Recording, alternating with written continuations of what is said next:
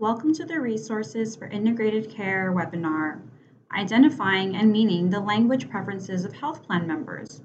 This podcast is excerpted from a webinar presented live on September 11th, 2018. In this podcast, Darcy L. Graves, Special Assistant to the Director at the Centers for Medicaid and Medicare Services, Office of Minority Health, talks about effective communication with individuals with limited language proficiency, as well as overall patients and beneficiaries. Good afternoon, everyone. It's great to be here today to talk to you about effective communication and the importance of effective communication in working with not only individuals with limited English proficiency, but all of their patients and beneficiaries. And in that vein, on the next slide, you will see one of my favorite quotes when it comes to talking about communications. And it's a quote attributed to George Bernard Shaw, and it's the single biggest problem in communication is the illusion that it has taken place.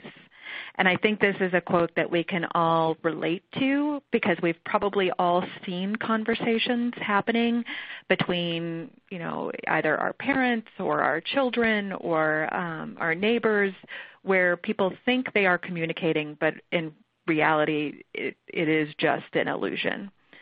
And this illusion is deeply problematic when we look at it within the healthcare setting. And one of the things that we know is that poor communication can end up being one of the primary reasons for litigation, for poor health outcomes, and many other things, which I'll highlight during my brief overview today.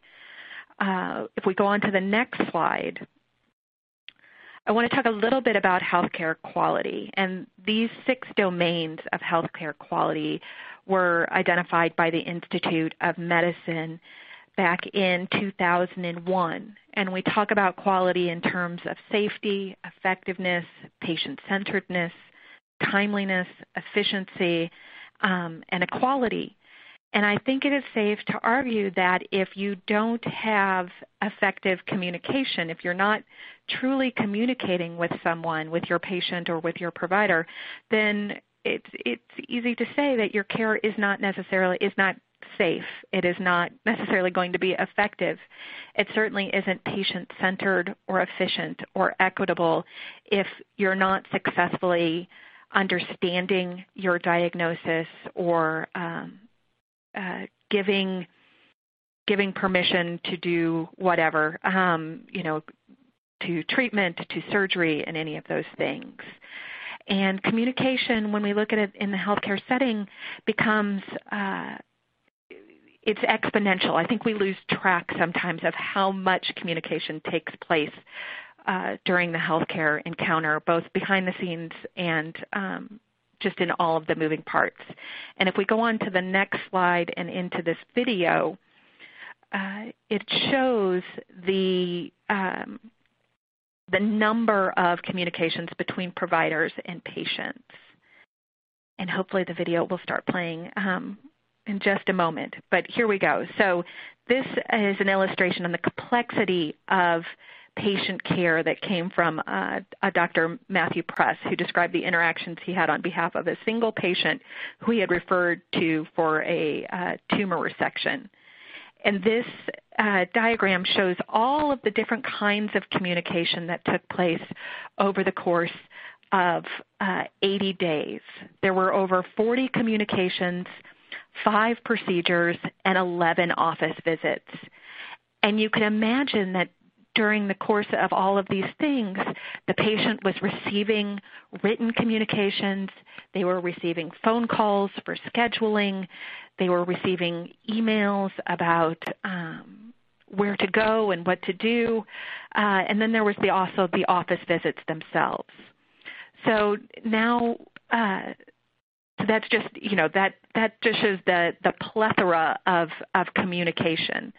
And then that's just in the clinical setting. When we go to the next slide, we think about more aspects of the patient experience.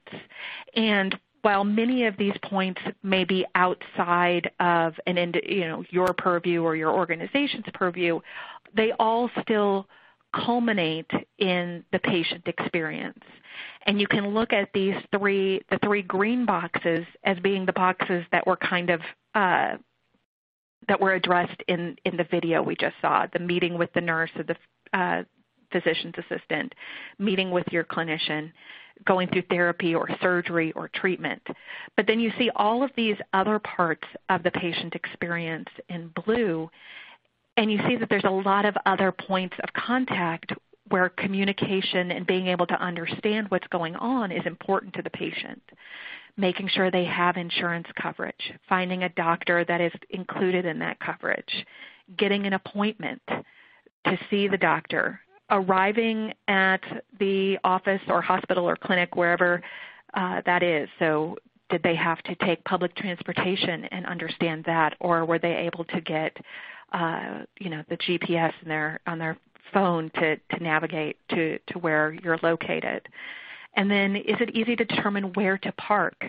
I know, I'm a native English speaker, and there are some times where I arrive at a new healthcare facility, and I struggle with where am I allowed to park? How much is it going to cost? What are the chances I'm going to get a ticket? And trying to figure out all of those things. And then finding the front door, finding your doctor, checking in, filling out any additional paperwork that you might have. Then seeing your clinicians, checking out next steps, going to the pharmacy. I saw we had a couple of pharmacy folks on this webinar, and I'm always excited to see that point in the healthcare continuum included in these webinars. Thinking about the tests, the blood work, the radiology, any of those things, those prescriptions and orders that the clinicians might have written, and then getting home. All of those pieces all kind of contribute to the patient experience and all involve a great deal of communication on behalf of the patient, the family, and those that are serving them. So now we've talked a little bit about all the different places that communication takes place. Why is it important? When we look at the next slide, we see that patients who report effective communication are more likely to be satisfied with their care. They're more likely to share pertinent information for accurate diagnosis of their problems. They're probably, if you're not feeling like you're being listened to, or if the communication doesn't feel effective, you're less likely to share information that may be relevant to your diagnosis and to coming up with your treatment plan.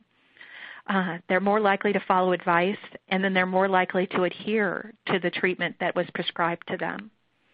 On the flip side, we look at the next slide, and we see what ineffective communication is attributed to. And now we're going to the next slide on ineffective communication, slide 18.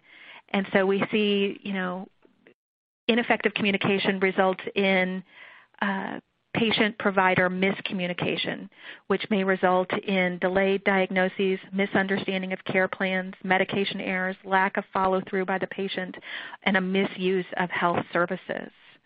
There's also that lack of trust and confidence in the provider that we just alluded to before, and that may result in low patient satisfaction and lack of patient willingness to ask questions or to even answer questions, follow the prescribed treatment plans, or share information vital to making sure that the plans that are being made, that are being negotiated, are accurate.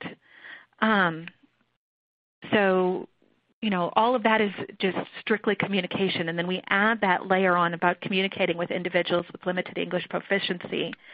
And we see that on slide 19, over 1.8 million individuals are duly eligible for Medicare and Medicaid speak a language other than English at home or do not speak English fluently.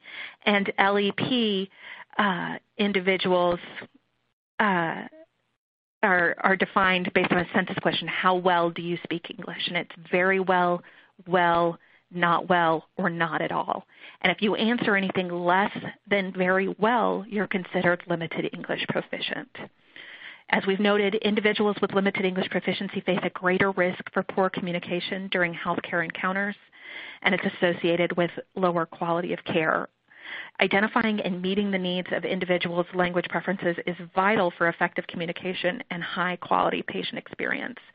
And so, and when we're talking about language preferences, and I'm sure my colleagues are going to hit on this as well, there can be language preferences for both spoken and written. So that's another nuance that we should be cognizant of.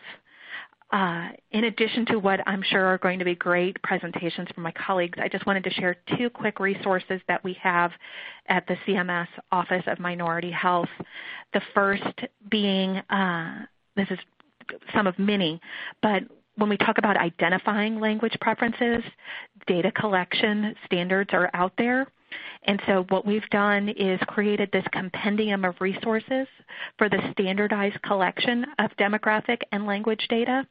It highlights best practices and guidelines for healthcare organizations in implementing standardized data collection. It includes links to training tools, webinars, probably such as this one, and Sentinel articles and books that provide in-depth discussion and issues, challenges, recommendations, and best practices in standardized data collection. And then another resource which I help to lead is the development of a guide to developing a language access plan. Now, language access plans are not required, but they're just a good idea to have, because undoubtedly your plan or your clinic or your organization is going to encounter individuals with limited English proficiency. And having a plan in place allows you to be proactive rather than reactive in providing the best possible care to these individuals.